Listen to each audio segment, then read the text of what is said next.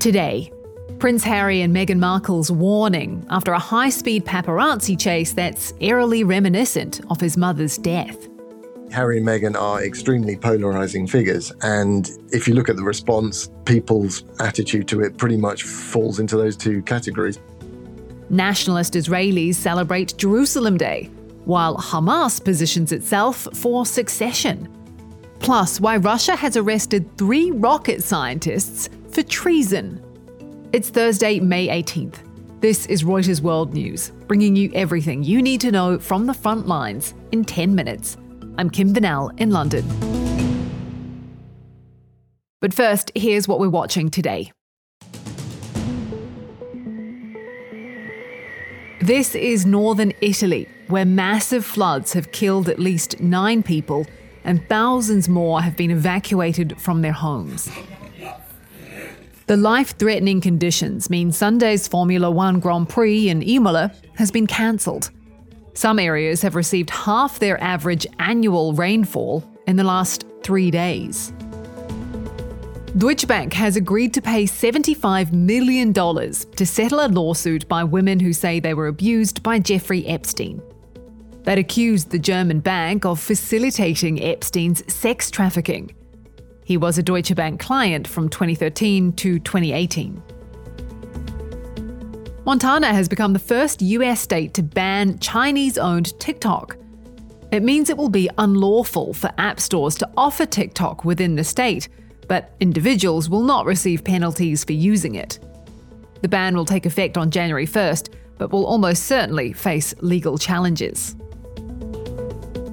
4 children have been found alive in southern Colombia more than 2 weeks after the plane they were traveling in crashed in thick jungle. 3 adults, including the pilot, died in the crash, but the 13, 9 and 4-year-olds survived, as well as an 11-month-old baby. Prince Harry is accusing photographers of nearly killing him, Meghan Markle and her mother. They issued a statement describing a high-speed chase through New York City on Tuesday night. They called it a near-catastrophic car chase, with police confirming an incident had taken place and that photographers made their transport challenging. The drama involved taxi driver Sukhcharan Singh driving the Duke and Duchess of Sussex for about 10 minutes as they tried to shake off the photographers. So I was going down 67th Street. I see a guy in a suit hail me. A few minutes later, I see 3 people hop out of a black car right into my cab, and it was Prince Harry and Meghan, and there was another woman with them as well. All of a sudden, paparazzis came out of nowhere and just started flashing, and Prince Harry and his wife and the other lady, they were nervous and they looked scared. We can speak now to our reporter, Michael Holden. You broke this story. How did this come about?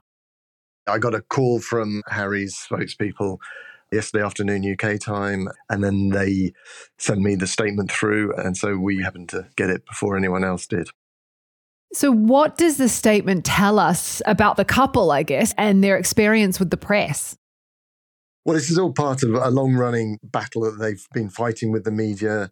Ever since they got together, they see the media as conducting a sort of campaign to intrude into their lives, harassing them, write negative stories about them, lie about them.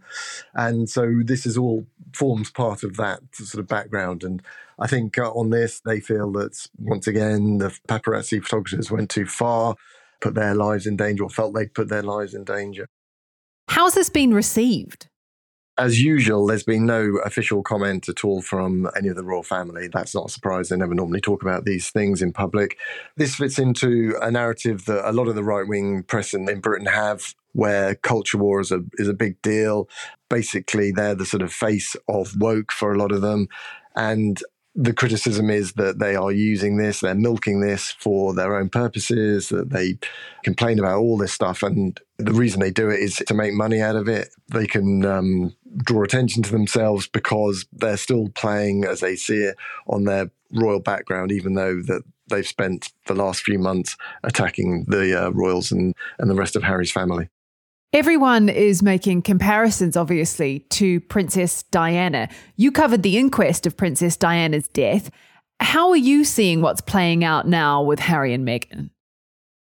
Well, it's obviously not quite the same. Princess Diana faced unbelievable amounts of press interest. Everywhere she went, she would be followed by possibly dozens of photographers.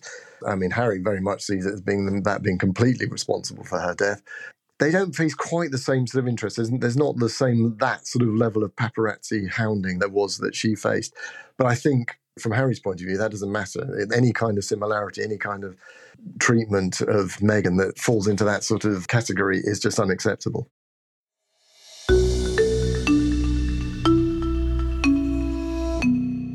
The arrest of 3 scientists in Russia has sparked accusations of treason. We don't yet know what these literal rocket scientists have been accused of. Here to unpack this mysterious story is Mark Trevelyan. Mark, the accusation of treason is extremely serious. Do we know the specifics of what they're actually accused of? We don't, because the details have not been made public. But what the colleagues of these scientists have done is they've gone public in an open letter protesting the innocence of these men. Their understanding is that the accusations are based on presentations and articles that the 3 scientists have made in various international forums. These presentations have been used as the basis for accusations that they've betrayed sensitive information, and the scientists are sounding a note of real sort of desperation and alarm, saying just pursuing advanced science can lead us into situations of where we're accused of grave crimes against the state. The timing of this raises a lot of questions, though, doesn't it? The timing, I think, is slightly coincidental here, because for the first time, Ukraine said that it was able to shoot down half a dozen of these Kinzhal Russian hypersonic missiles, which was a first for Ukraine. However, these arrests predate this latest military developments, so I think it's coincidental that the case has become public just at this moment. What might this mean for Russia's war in Ukraine? Well, Russia's facing a lot of challenges, isn't it, in this war, because Ukraine is constantly getting access to more and more sophisticated weaponry from the West. And so Russia's technological edge potentially is being eroded here. And therefore, to arrest and make serious accusations against its leading scientists would appear to be self-defeating. I don't understand why Russia would try to penalize scientists for advancing Russian weaponry systems. It feels like something doesn't add up here. I mean, it is confusing, but looking at the bigger picture here, we are seeing a degree of scapegoating. Certain people at this point are becoming casualties of Russia's failures in the war that I think one could argue reflect the Kremlin's frustrations and disappointments that it hasn't been able to make its, on paper, superiority over the Ukrainians in terms of military technology and sheer numbers. It hasn't been able to translate those into a victory in Ukraine.